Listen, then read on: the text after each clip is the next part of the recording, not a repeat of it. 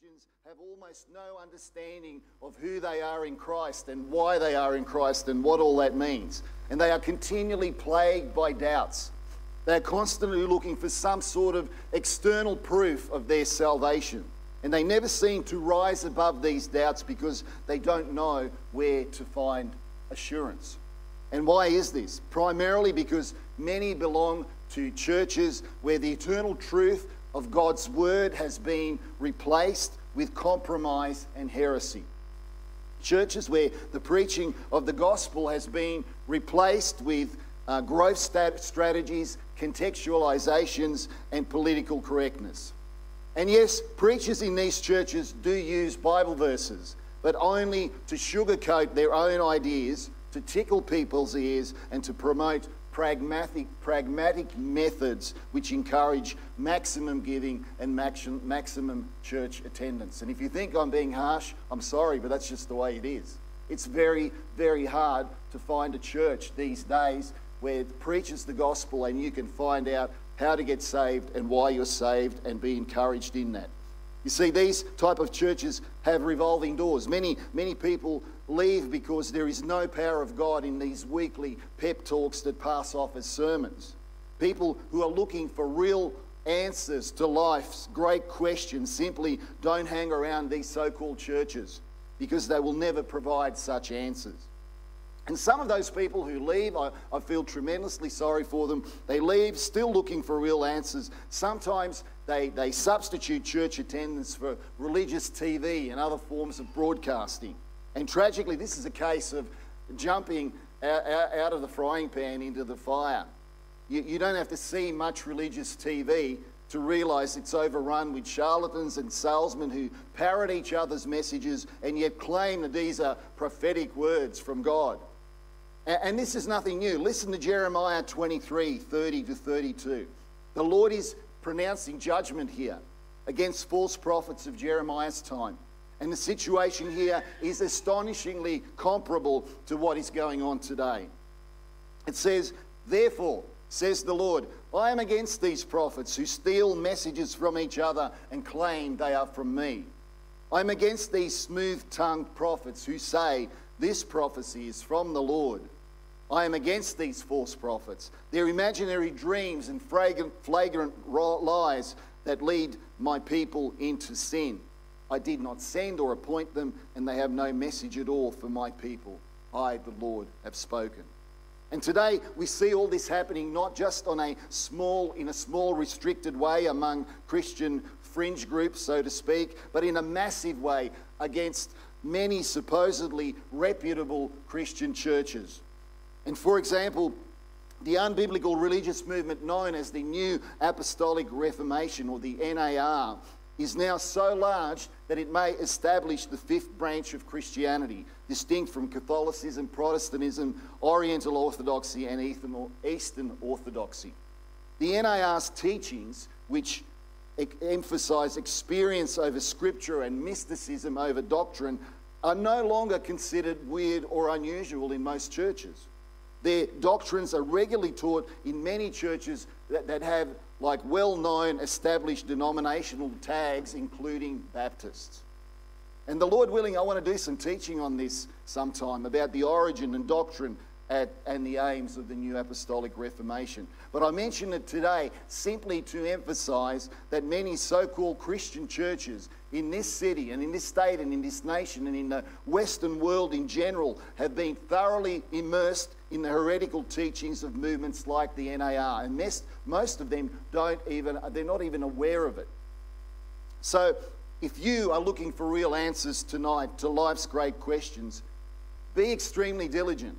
That's my message. Be diligent. Be sure to search out a church which teaches that God's word is inspired, it is inerrant, it is infallible, it is all sufficient, and the ultimate authority of all faith and practice. Only the word of God can provide you with truthful answers to the important questions in life. So my question, have you been born again? If your answer is no, you are in the most terrible danger. I say that so sincerely. You are in the most terrible danger. You risk of being condemned to everlasting ruin, to suffering, from which there will be no respite and no recovery. Or if your answer is, I don't know, then you must find out. You simply must find out, because unless you have been truly born again, your church attendance, your charitable deeds, and all your religious activities will count for nothing at the bar of Almighty God, and he will judge you as a condemned sinner. In John's Gospel, it says that one dark evening, a man called Nicodemus, a respected religious teacher and leader, came to speak with Jesus. And he respectfully addressed him as Rabbi, and he said that he knew and that others knew that God had sent him to teach, because his miraculous signs were such that no one could perform these things without the direct help of God. And this proved that God was with him. And the Bible records that Jesus answered and said to him, Nicodemus, most assuredly I say to you, unless one is born again, he cannot see the kingdom of God. John 3:3. Now, at first reading, we might think that Jesus' answer to Nicodemus was not connected with what he just said. Like so many religious people today, Nicodemus at that stage only saw Jesus as a great man, a wonderful teacher, an inspirational leader, and an outstanding example. But he didn't realize he was talking to God in the flesh, who had come down with the message that just as physical birth is necessary for physical life, yet another birth, a spiritual birth, was necessary for eternal life. And without this second birth, no one can come into the kingdom of God. Jesus was in fact saying, Nicodemus, from a man's perspective, you reached the high point of religious knowledge and practice and achievement. But none of your knowledge, or praying or fasting or giving of alms or other religious activities will secure you a place in God's kingdom. Only a new spiritual birth from above will ensure you of that. And today we have many religious people who think they're saved because, they're baptized church members. And here at Hope Church, we certainly teach that every believer should be baptized, must be baptized. And we encourage all who call Hope their spiritual home to become members of the local church. But neither church membership nor water baptism can make you a Christian. Water baptism is a symbol designed to portray death, burial, and resurrection. But it will not change you or give birth to your soul. Only God, the Holy Spirit, can do that. Now, remember Simon the sorcerer in the book of Acts? It says that Simon had astonished the people of Samaria with his sorceries for a long time. And all the people gave heed to him, from the least to the greatest of them, saying, this man is the great power of God. And then Simon encountered Philip, the evangelist, as he preached things concerning the kingdom of God and the name of Jesus Christ. And he saw men and women being baptized. Acts 8:13 says, then Simon himself also believed. And when he was baptized, he continued with Philip and was amazed, seeing the miracles and signs which were done. But listen to what happened later. And I'm reading here from the J.B. Phillips New Testament paraphrase, because it leaves us in no doubt as to the baptized Simon's, the sorcerer's, spiritual condition before God. Listen to this. When Simon saw how the Holy Spirit was given through the apostles' laying on of hands, he offered the money with the words, give me this power also, so that if I were to put my hands on anyone, he could receive the Holy Spirit. But Peter said to him, and now, look, we know that Peter can sometimes say things we weren't expecting, don't we? Like he sort of did that. So mums and dads, block your kids' ears for a moment. But Peter said to him, to hell with you and your money. How dare you think you could buy the gift of God? You can have no share in the place in this ministry, for your heart is not honest before God. All you can do now is repent of this wickedness of yours and pray earnestly to God that the evil intention of your heart may be forgiven. For I see inside you that you are a man bitter with jealousy and bound with his own sin. Do you reckon Simon was born again? There must be a change of heart in order to be saved. But in Simon's case, there was no change of heart. His heart was not honest before God. He went into the waters of baptism a dry sinner, and he came out a wet sinner. It says he believed, but his faith was obviously not a saving faith. James 2:19 says, you believe that there is one God, You do well, even the demons believe and tremble. So maybe, like Simon, you have believed and been water baptized. But how may you know that you have been born again? This is just so important, because without biblical assurance of salvation, you can neither be happy nor content. How can you be happy unless you know that you are eternally saved? And how can you ever be content if you think you're saved now but you might be lost tomorrow? As one preacher said, "My beloved, there is a big difference in holding on to a limb and being in the limb." Born again people are not holding on to Christ, they are in Christ. 2 Corinthians 5:17 says, "Therefore, if anyone is in Christ, he is a new creation. All things have passed away, and behold, all things have become new." The Greek word ginosko is found 21 times in the first epistle of John, which we're going to have a look at now. It means to know, to realize, to perceive, to understand. And the Apostle John wrote his first epistle under the divine inspiration of the Holy Spirit so that we may know some things. And evidences of the new birth feature prominently throughout his letter. John mentions several evidences, and I want us to have a look through them now. Firstly, we know we're born again because of our saving faith in Christ. The first part of the first part of 1 John 5:1 says, "Whoever believes that Jesus is the Christ is born of God." The Greek word for believes here, pisteo, is an expression of personal trust and reliance, as distinct from, mere credence or acceptance. We call this saving faith. Saving faith is a continuing faith. It's a defining characteristic of all those who have been born again. Saving faith goes beyond intellectual acceptance. It is a wholehearted and undying dedication to Jesus the Christ, the Messiah, the Anointed One. And note here that we do not believe just in any Jesus, any Christ, but the Christ. Jesus could not be the legitimate object of saving faith unless he is the Christ.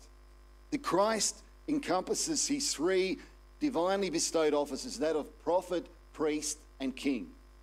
Jesus could not reveal the way of salvation unless he were a prophet. He could not outwork that salvation unless he were a priest. And he could not confer that salvation upon us unless he were a king. And he could not be prophet, priest, or king except that he were the Christ. All who are born again will manifest the reality of their regeneration by continuing to believe and to testify that Jesus, God's own Son, is the Christ, the Saviour of the world. 1 John 4:14, "And we have seen and testify that the Father has sent the Son as Saviour of the world." Salvation is not in a system, it's not in a creed, it's not in a ceremony. Salvation is in a person, and that person is none other than the Lord Jesus Christ. Secondly, we know we're born again because of our love for our brothers and sisters in Christ. The second part of 1 John 5:1 affirms that everyone who loves him who begot also loves him who is begotten of him. In other words, everyone who has a genuine saving faith in Christ also loves God and also loves his fellow believers. Now, sometimes, fellow Christians are not easy to love. I'm sure you'll agree. They can be pretty annoying. The two women in my own family, my wife Rosemary and my daughter Annie, often find me very annoying, I can tell you. But they still love me. And when we were in Croatia recently, Rosemary and I were holidaying, and I posted this picture of Rosemary giving me a hearty kiss on the cheek. We were on the Adriatic coast, it was all nice, and she's giving me this kiss on the cheek, and I wrote in the caption, "She loves me!" And it got more likes than just about anything I've ever posted. It was just amazing.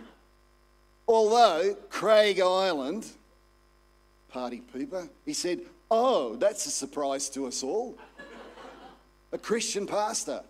I was deeply wounded, really. But seriously, we must keep in mind that who Christians are in themselves is different to who they are in Christ. In themselves, they're a work in progress. We all are, aren't we? We know that. But in Christ, they are perfect and they are beloved of the Father. And if we are born again of the same Spirit, we will love them just as we love God. And we'll speak a little bit more about this later. Point 3. We know we're born again because of the witness of the Holy Spirit. 1 John 5:10 says, "He who believes in the Son of God has the witness in himself." All who believe in the Son of God know in their hearts that God's testimony of Christ is true. God's Spirit dwells in them and witnesses to them that Jesus is the Christ, the Son of God. The Holy Spirit bears witness with our human spirit that we have been born again. Galatians 4:6, we read, "And because you are sons, God has sent forth the Spirit of His Son into your hearts, crying out, 'Abba, Father.' Therefore you are no longer a slave, but a son, and if a son, then an heir of God through Christ." No one has the right to call God Father unless they are born again sons indwelt by the Holy Spirit. John 1:12-13. "But as many as received him, received Christ. To them he gave the right to become the children of God, to those who believe in his name, who were born not of blood, not of the will of the flesh, not of the will of man, but of God." If we do not have the eternal witness of God's Spirit in our hearts, then our salvation is doubtful. Romans 8:9 says, "But you are not in the flesh, but in the Spirit, if indeed the Spirit of God dwells in you. Now, if anyone does not have the Spirit of Christ, he is not his." It's quite telling that some people, if you ask them whether they're saved, will say, I don't know. And, like some actually do know, but they sort of think admitting would be seen as proud or arrogant or something. But most of these people who say they don't know are in effect saying they're not saved because they have no eternal witness in themselves. They are not a new creation in Christ. They are the same as they have always been. The internal witness of the Holy Spirit is yet another proof that we can know that we are born again. Next, we know we're born again because God's divine love has been implanted into our hearts. 1 John 3:14-16 says, "We know that we have passed from death to life because we love the brethren. He who does not love his brother abides in death. Whoever hates his brother is a murderer, and you know that no murderer has eternal life abiding in him. By this we know love, because he laid down his life for us, and we also ought to lay down our lives for the brethren." So we've already touched on this. If you don't love the people of God, then it's very doubtful that you've been born again. God's divine love, the Greek word is agape. It acknowledges that special type of Christian love is the Christian's badge of identity to the world. Jesus said, "By this all will know that you are my disciples if you have love for one another."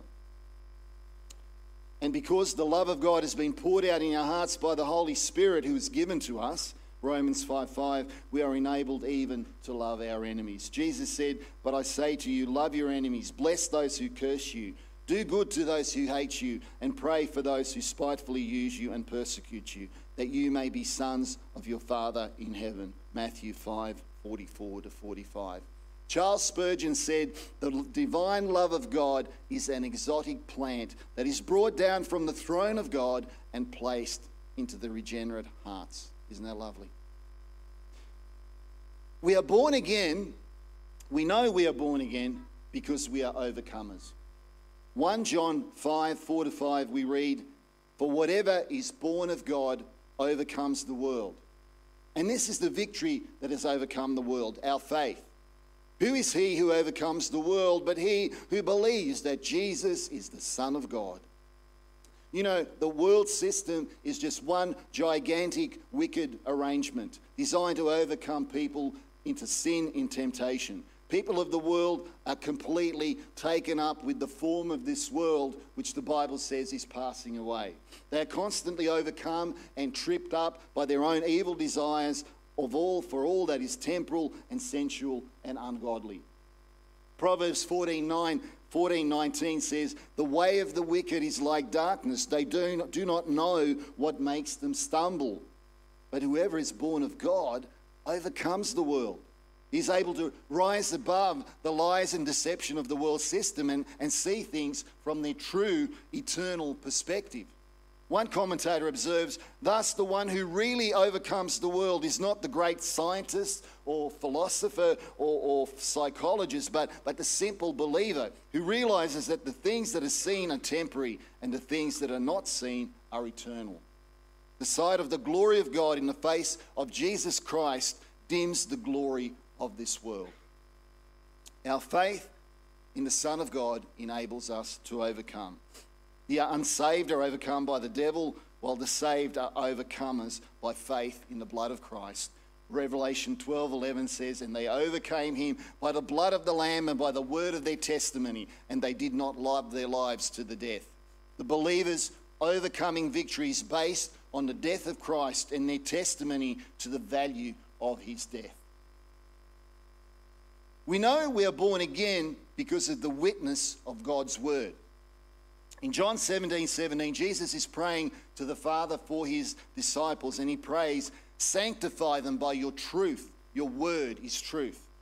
Psalm 119:160 says, "The entirety of your word is truth." Luke 21:33 says, "Heaven and earth will pass away, but my words will by no means pass away." And 1 Peter 1:25, "But the word of the Lord endures forever." There are many other passages which declare that God's word is entirely and unchangeably true. God is not a liar. Numbers 23:19. "God is not a man that he should lie, nor a son of man that he should repent. Has he said, and will he not do it? Or has he spoken, and will he not make it good?" So when God's word declares in 1 John 5:1, "Whoever believes that Jesus is the Christ is born of God," and we can have supreme and unshakable confidence that this is true. God will never know more than what is always known. Therefore, there will be no unforeseen circumstances that will change anything that he has declared in his word about him, about us, about everything. In John 5:24, Jesus declares, "Most assuredly I say to you, he who hears my word and believes in him who sent me has everlasting life and shall not come into judgment, but has passed from death to life." Has, present tense, everlasting life. Has, present tense, passed from death to life. We can know that we are born again by the permanent and unalterable witness of God's holy, inerrant word. We know we are born again by the witness of new things. In 2 Corinthians 5:17 in the New American Standard Bible, it says, "Therefore, if anyone is in Christ, this person is a new creation. The old things have passed away. Behold, new things have come." The key to a proper understanding of this verse is in the words "in Christ." The rest of the verse relates to this expression. The Greek word used for new things, kainos, refers in the words "in Christ." Sorry, I'll go back again. It refers to things that are fresh and unworn, like putting on a brand new garment. So the primary assertion here is that when a person is born again, he becomes a brand new creature. And now when God looks at him, he no longer sees him dressed in the filthy rags of sin and depravity, but as someone who's clothed with the righteousness of Christ. For he, God, made him, Christ, who knew no sin, to be sin for us, that we might become the righteousness of God in him. When a person is born again, God no longer looks upon him as a condemned child of Adam. Instead, he sees him as a new creation in Christ, and he accepts him on that basis because his new position in Christ is perfect, just as Christ is perfect. It can never be improved upon. However, the believer's behavior is not perfect. His behavior is subject to continual transformation while ever he's on earth and in the presence of sin. This is also known as progressive sanctification. 2 Corinthians 3:18 says, "But we all, with unveiled face, beholding as in a mirror the glory of the Lord, are being transformed into the same image from glory to glory, just as by the Spirit of the Lord." It's important that we understand while our position is who we are in Christ and it is perfect, our behavior is who we are in ourselves, and that's obviously not perfect. There's a distinct difference between the two. However, it's also crucial that we understand that our position and our behavior are also inseparably connected. Salvation without sanctification is a contradiction. The same Holy Spirit who causes the new birth performs sanctification in every born-again believer.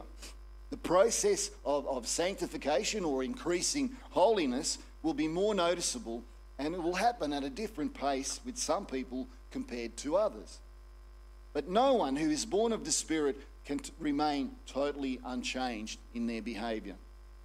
Some things obviously will not change. They will look the same as the photo on their driver's license. They will laugh the same, and they might have some same mannerisms as before. But there is something noticeably new about every new born-again believer. Like a lady, when she wears a gorgeous new dress, other ladies will definitely notice. A new believer will be more and more repulsed by the sinful things that he once loved. He may struggle with certain deep-seated sins for an indefinite period of time, but there will be a desire to live a pure and sanctified life before God and before people. When he sins, he will be quick to repent, whereas before he didn't even care. Unless those same sins brought him a level of discomfort or inconvenience, he would just shrug them off. He will have new desires, new appetites, new determinations, new aspirations, new thoughts, and new companions. A newly saved girl once asked her well-known pastor if she should shake off her old companions. And he told her that when they found out she was a Christian, she would not have to shake them off. They would shake her off. Sheep and goats do not buddy up. They are just too different in nature, in desires, and in habits.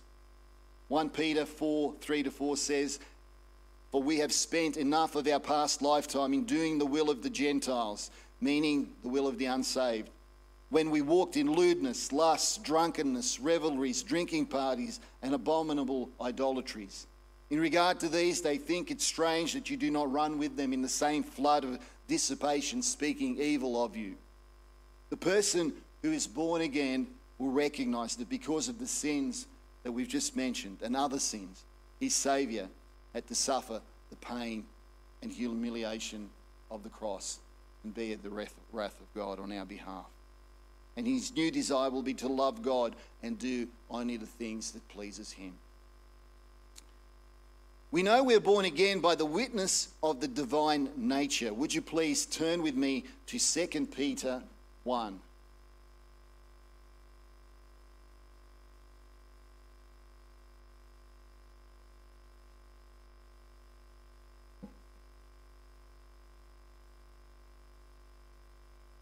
And we're going to be reading from verses 2 to 11. 2 Peter 1, verse 2. "Grace and peace be multiplied to you in the knowledge of God and Jesus our Lord, as his divine power has given to us all things that pertain to life and godliness, through the knowledge of him who called us by glory and virtue, by which we have been given exceedingly great and precious promises, that through these you may be partakers of the divine nature, having escaped the corruption of the world through lust. But also for this very reason, giving all diligence, add to your faith virtue, and to virtue knowledge, to knowledge self-control, to self-control perseverance, to perseverance godliness, to godliness brotherly love, and to brotherly love kindness, and to brotherly love, to godliness brotherly kindness, and to brotherly kindness love. For if these things are yours and abound, you will be neither barren nor unfruitful in the knowledge of our Lord Jesus Christ. For he who lacks these things is short-sighted, even to blindness, and has forgotten that he was cleansed from his old sins. Therefore, brethren, be even more diligent to make your calling and election sure, for if you do these things, you will never stumble. For so an entrance will be supplied to you abundantly into the everlasting kingdom of our Lord and Saviour, Jesus Christ. Someone just recently told me that because we are partakers of the divine nature, we will become the same as God. To which I replied, that is incorrect. There will always be a difference between the creature and the Creator. You might describe someone as having, the gentle nature of a little lamb. Doesn't mean he will ever become a little lamb. We are partakers of the divine nature, not so we can become the same as God, but to make us fit for heaven. If a person was to go to heaven without this divine nature, heaven would be just hell to him. Imagine an unregenerate, unholy person in a holy heaven, in the presence of a holy God, in the presence of the holy angels and all the saints, with the angelic host singing, "Holy, holy, holy is the Lord of hosts." He just couldn't bear it, could he? But of course, that can never happen, because we must have a new divine nature to fit us for heaven. And that divine nature is given to us in the new birth. As we draw to a close, a quote from J.C. Ryle. Are you born again? This is one of life's most important questions. Jesus Christ said, "Most assuredly I say to you, unless one is born again, he cannot see the kingdom of God." John 3:3. It is not enough to reply, "I belong to the church. I suppose I'm a Christian." Thousands of nominal Christians show none of the signs of being born again which the scriptures have given us, many of them listed in the first epistle of John. So we've examined the signs and evidence of the new birth, but now we must examine ourselves. 2 Corinthians 3:13-5 says, "Examine yourselves as to whether you are in the faith. Test yourselves. Do you not know yourselves that Jesus Christ is in you, unless indeed you are disqualified?" It may be that you have considered all the evidences that we've gone through tonight and decided, I cannot honestly say that all of them apply to me. And then one of two things is probably at play. Maybe you are born again, but lack proper understanding as to what these scriptures are saying. That is possible. Or maybe the Holy Spirit has revealed to you that you're not actually born again at all. That's entirely possible too, and it's not that unusual. You may have heard of Paul Washer, the well-known missionary and evangelist, but you may not have heard of his wife, Charo Washer. I want to share her testimony with you as we finish. I've endeavoured to edit and condense it without omitting anything important, but it is a little bit lengthy. So I ask you, please, just give me your undivided attention for a few minutes longer, because I think there are people listening to this who will really identify with her and to whom God will speak through this particular testimony. Incredibly, Charo Washer was married to Paul, did missionary work in Peru, and yet she wasn't born again. She grew up in a moral home, went to church and attended a Christian school. She mostly hung around missionary kids, found it easy to dress and look like a Christian because all her friends did too. And when she was 14 years old, she was asked at school if she wanted to have Jesus in her heart.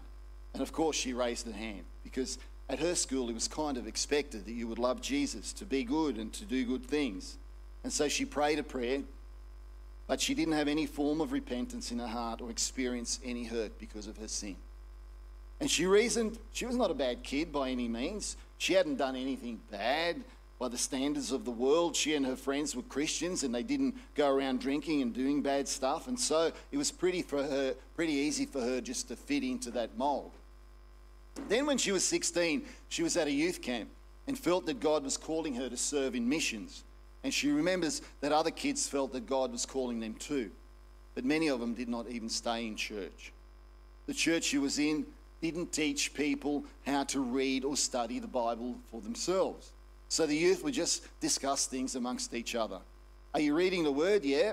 So how do you do it? Well, you take the word like this, you flip it around, and then whatever you put your finger on, that's what God wants you to read for the day.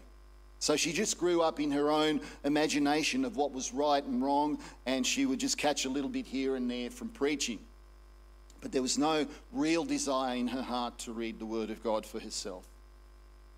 At 20 years old, she married a missionary, but her love for missions was purely because she had a love for people. She evangelized some people and she witnessed for Christ, but she says, looking back, the only explanation is that if God can speak through a mule, he can speak through anyone. So when she related her story to some well-meaning friends, they said, well, it's not that you weren't saved. It's just that, sometimes we kind of grow cold in our love for God. But I mean, look at you. You've been a missionary for 12 years. But Charo knew better. It wasn't what she'd done. She knew that because then it would be all works and she'd earn her way to heaven. But she knew she'd been empty for years. There was no zeal, no heart, no real desire to serve God. It was like, read your devotions, check, do this, check, do that, check. That's what good people do. Another thing she realised, there was no power to overcome sin in her life, and she felt it was getting worse. And she was struggling to even give an appearance of being holy. And when she would listen to preaching, her mind would be on the grocery list at the same time. And if she happened to hear something that applied to her own life, she would always make up excuses so she could say, stay as she was. Oh, that person can do that, but that's because they're emotional, they cry and go to the altar. Well, I'm just not that kind of person. And she remembers her husband Paul preaching from 1 John, like we did tonight. How do you know if you're a Christian? And every time Paul preached that message, she would just squirm in her seat. She would think, how did I just go through this test and feel okay at the end? I'm not passing, and if I am passing, I'm barely passing. And then all of a sudden she's thinking, wait a minute, you either pass the tests of 1 John or you don't. And she felt like God was saying to her, you need to get alone and think about this. But she'd make up excuses in her own mind. But eventually she had to admit to herself, I'm not a Christian. I can't be struggling so much and literally have no life. I have no desire to do this. I'm just making myself do it. Even in Peru, when she was a missionary, after the novelty of that work wore off, she realised she wasn't there for God, but because she was just doing the right thing.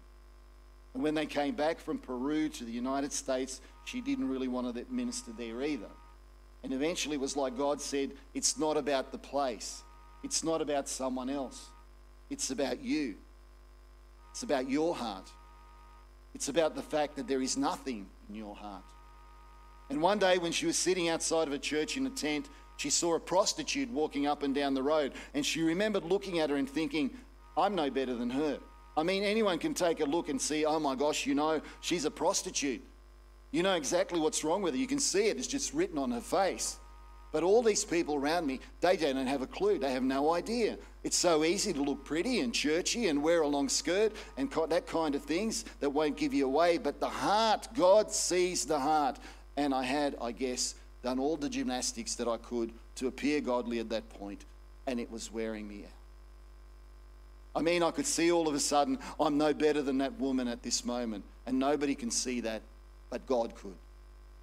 And at least God opened my eyes at that moment, she says. I literally wanted to run out there screaming, if I hear another sermon, I'm just going to blow up and die or something. I know I'm not a Christian. She hadn't told Paul about her struggles at that point. And one day while they were driving, Paul was sitting there and saying, I don't know what's going to happen in our lives. I don't know why the Lord has brought us here or anything like that, but I delight in just being in God's will. And she literally wanted to jump out of the car. She couldn't even bear hearing God's name without feeling, I am in deep trouble here. I'm not delighting in anything. I'm in real trouble. And then she told Paul everything. And she said, I really feel like I don't know God at all. And he just listened, and then he said to her, from what you've told me, I can't say to you that you're a Christian. And she thought, thank you. I needed to hear that. I needed someone else to say, on the basis of what you're telling me, I can't say that you're a Christian because, it's evident in your heart. And when they got home that night, she read the book of 1 John, going through each verse to see if she was a Christian. And she saw that it's not like those crazy magazine tests where people score from 1 to 10 to see, where they need to work on their personal people skills. Instead, she says, if you're falling even at one of those tests, it overflows to the rest of your life. If you're loving the world, it's going to overflow to other areas of your life. If you're hating someone, it's going to overflow to other areas of your life. If you acknowledge God with your mouth, but you don't deny him with the rest of your being, it's all going to overflow, and it's going to be evident you're not a Christian. And afterwards, she confessed to God, I have never known that I'm a sinner until now. I mean, I've said it, you're a sinner, I'm a sinner, everyone's a sinner, but it's never been so specific in my life. I've never had it so close to my face. It's always been a generality, we're all bad. But when it comes down to pointing out the specifics of your life, when God is the one who does it, it's a whole different story. And that night she prayed, God, I really am at the end of my rope. I really don't know how to do better because I can't be better. I don't know how to do any of this, and I can't. I don't have the power, and I don't have the desire. God, there is no desire in me. There is just nothing. I'm feeling like I'm dead. And that night she just cried out to the Lord, God, save me. I've never seen myself as a sinner like I'm seeing myself now. Sure, she wanted to go to heaven, but it was never about that. It was about God. God had for 12 years allowed Charo to be a part of the ministry for opening her eyes, showing her who she really was. I think we'll finish there. I fear that if I add anything else, I might just interfere with the Holy Spirit is doing in the hearts of some people right here, right now. And just encourage you. Examine yourself. Have you been?